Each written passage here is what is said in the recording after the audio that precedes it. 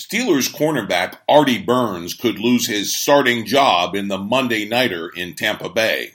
So is he another top defensive draft pick who disappoints?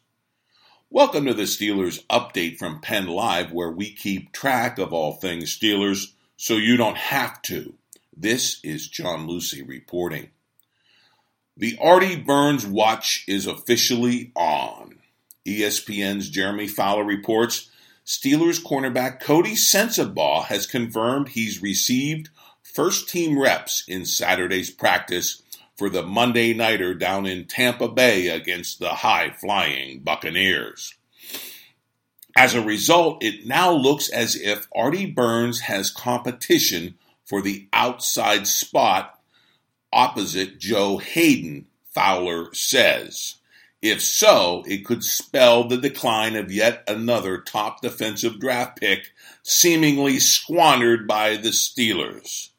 If Artie Burns is in fact demoted, it would come on the heels of busts of former number ones, linebacker Jarvis Jones, of course the unfortunate career-threatening injury to Ryan Shazier, and the remaining precarious position of inside linebacker Bud Dupree's. Number one picks all on the defensive side of the football. As David Todd with ESPN Radio in Pittsburgh tweets, the move with Burns and the prepping of Sensabaugh with the first team, quote, tells you all you need to know. Year 3 for Artie. This is supposed to be when a number one pick becomes a dominant player. Instead, this, unquote. All of it feeds into the narrative that Pittsburgh's defensive swoon could continue down in Tampa Bay, where Monday night the team will face an unexpectedly potent offense led by journeyman QB Ryan Fitzpatrick.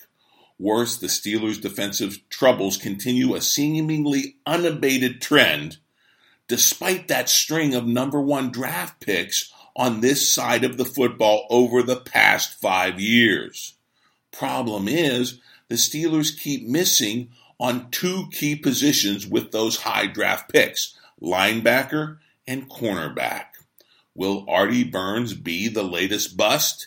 It very well could be, and the beginning of the end could come Monday night in Tampa. If Sensabaugh does indeed become the number 2 Steelers corner pairing with Joe Hayden as they seek to contain a trio of top Tampa receivers in the form of Deshaun Jackson, Mike Evans, and Penn State product Chris Godwin. For those fans applauding the pending demotion of Burns in favor of Sensabaugh, Alex Kozora with SteelersDepot.com, a man who draws all of his conclusions from detailed film study on players, has these cold, hard facts for you in the form of a tweet. Quote, Burns has struggled, and it's hard to gripe too much if he is benched. But man, athletically, Cody Sensabaugh is going to get wrecked by Evans, Jackson, Godwin, unquote.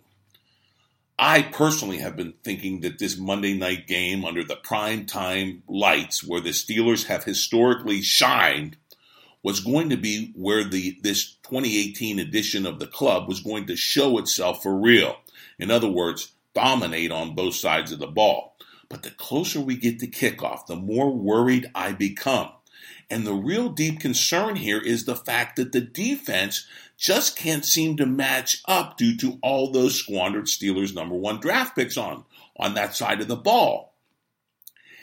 The Steelers don't have the talent. They don't have better athletes, and they don't have better football players on defense. It's a real concern. Yes, I know J.T. Watt was a number one just a year ago, and things are looking up for him. But you can't miss on 1 out of 5 when you're talking top picks in the draft. It's a real concern.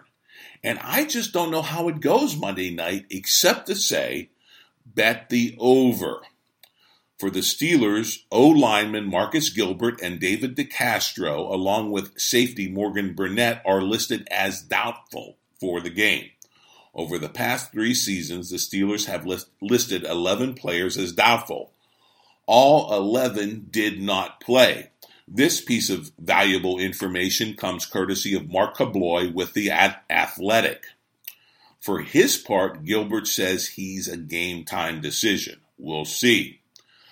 Finally, just so Steelers fans wouldn't forget him, Le'Veon Bell let out a tweet early Sunday morning saying, quote, "Sometimes a simple thank you can go a long way. I feel like too many people take me for granted," unquote. Of course, Steelers fans chimed in with thanks, but not how Bell would have wanted. Boss Dog tweeted, quote, "Well, bye then." And he had a waving hand emoji as well as a raised middle finger emoji. Joshua Axelrod tweeted, quote, "Thank you, Le'Veon, for always getting hurt right when the Steelers need you the most, and then completely alienating your offensive line," unquote. Right now, it seems hating on Le'Veon is the only gift that keeps on giving for justifiably frustrated Steelers fans. Well, we've set the table for the Monday Nighter. Now it's only a matter of how the Steelers perform on offense, defense, and special teams. They have their work cut out for them against the Buccaneers. And we'll see come the next morning, after that long Monday Nighter, how frustrated Steelers fans are then. Of course, we'll have it all for you here on the Steelers Update from Pennlive. But that is the update for now. Come back daily for the latest on the black and gold. Sign up for the podcast on Amazon Alexa. And of course, log on to pennlive.com anytime for your real-time Steelers news.